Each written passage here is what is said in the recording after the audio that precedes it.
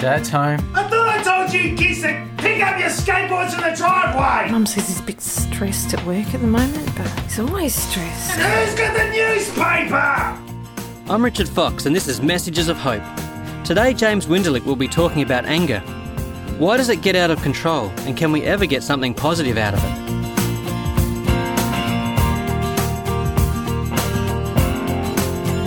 I've noticed lately that there's a lot of angry people around.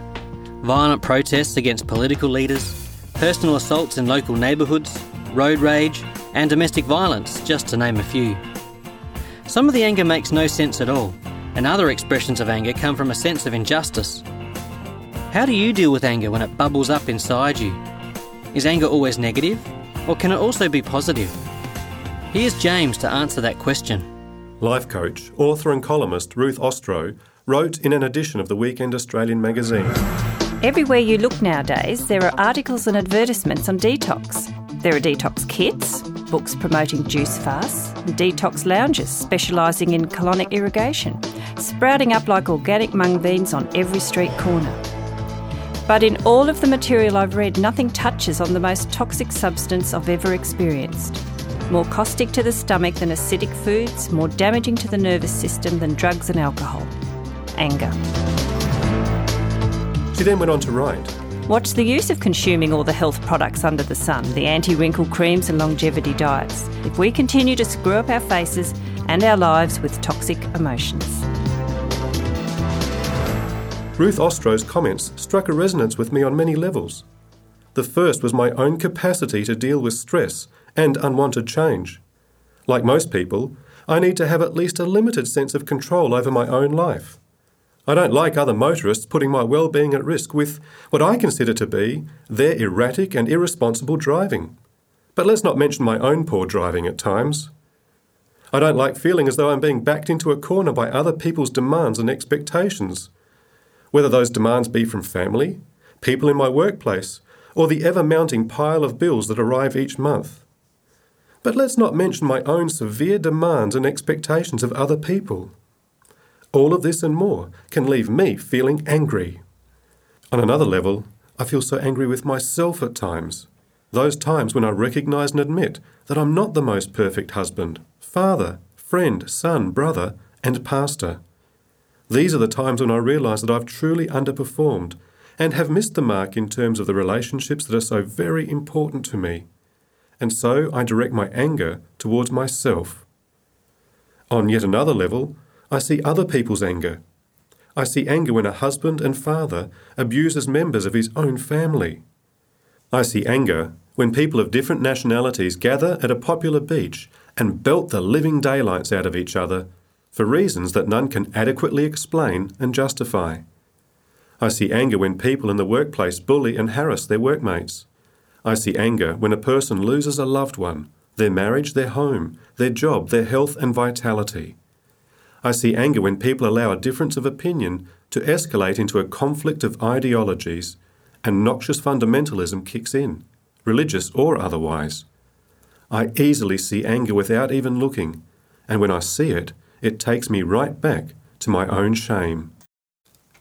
Anger can be a very toxic emotion when it is unleashed and allowed to rip through the lives of innocent people. It's putrid and it's venomous.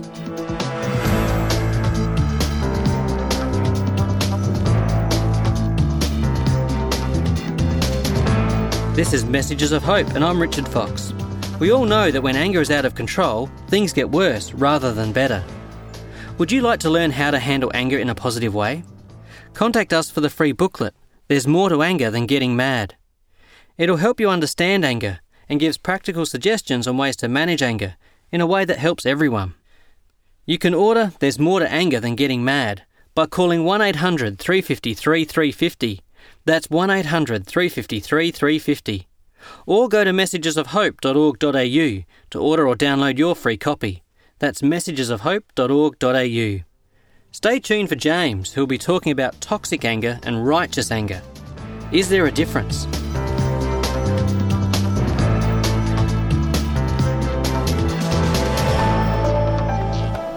Is anger always bad? Well, no. Sometimes anger motivates people to do great things. It shows itself as an aggression that propels an athlete to succeed, a parent to protect, a leader to lead, and an adventurer to persevere and discover. It's a harnessed and constructive rage that brings blessing and even builds relationships. Anger can also be one of the voices of grief. You've probably seen the image of a parent cradling a dead child in their arms. Lives pointlessly lost in some protracted urban war in the Middle East, Balkans, or the African continent. Despair finds its voice in anger. So, is anger good or bad? Ruth Ostro calls it toxic, but we've seen that it's not always the case. Anger can be good. It all depends on how it affects people. We generally measure anger against its effects and benefits. God can be angry. In the Bible, we read stories of how God's anger burns against people who walk away from Him. They walk away to build empty spiritual relationships with things that falsely lay claim to their hearts. We read of how God's anger burns against those who would bring harm to His children, to you and to me. And we read of how God's anger burns against those who harm the innocent and defenceless, the widows, the orphans, the foreigners, and the poor. Is God's anger toxic? If we look at it trivially, we might answer yes. God does seem punitive and ruthless at times. But if we have a close look at what's going on, we see that God becomes angry for two general reasons. The first is when the truth isn't told about Him, when His name is used to harm rather than to bless, and when He is ridiculed and portrayed as anything less than a loving Father.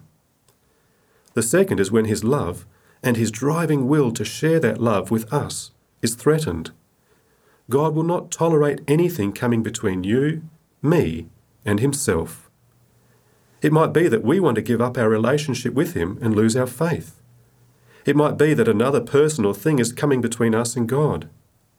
It might be that Satan is placing us under extraordinary pressure through the events of our lives to abandon all hope in God. God directs His anger against these things. We call this God's righteous anger. The writer of the book of Nehemiah recognized this when he quoted these words. But you are a forgiving God, gracious and compassionate, slow to anger and abounding in love. God's anger grows out of His love for us, and so we can say with confidence His anger isn't toxic. There's no selfishness or spite in His anger. There's only the love of a Father who desperately wants no one to be lost from life with Him.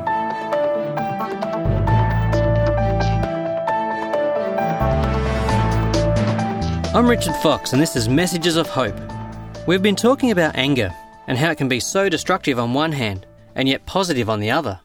If you've found ways to manage anger with a positive outcome, we'd love to hear about it. You can share your thoughts with us on our Facebook page at Messages of Hope, and your story may encourage someone else. James Winderlich has been talking about the positive and negative sides of anger, but how do we make this meaningful in our own personal lives? So, what about our anger? The writer of James in the New Testament of the Bible says, "My friends, take note of this. Everyone should be quick to listen, slow to speak, and slow to become angry. For a person's anger does not bring about the righteous life that God desires." So, we are advised to avoid selfish, spiteful, cruel, and explosive anger. The anger that is toxic. The anger that distorts and misshapes our faces, that ruins relationships, and bears bitterness as its only fruit. In one of his letters, St. Paul says, "In your anger do not sin. Do not let the sun go down while you are still angry, and do not give the devil a foothold." So I encourage you to direct your anger at those things that threaten to lead you and others away from God. Remember, righteous anger is a gift and a discipline from God that you receive through faith. And faith comes through your relationship with God's living Word, Jesus Christ. So your anger will no longer be toxic and destructive, but beneficial to you and those around you. This is Messages of Hope. If you struggle with controlling anger, contact us for a free booklet titled, "There's More to Anger Than Getting Mad." We don't need to deal with our anger on our own. God offers us forgiveness when we lose it, and the peace we need to take control of our anger. For your free copy of There's More to Anger Than Getting Mad, call 1800 353 350. That's 1800 353 350. Or go to messagesofhope.org.au to order or download your free copy. That's messagesofhope.org.au. I'm Richard Fox, a pastor of the Lutheran Church, where love comes to life. I hope you can join us next week when Noel Dew talks about how to find a peace that rises above anger and frustration.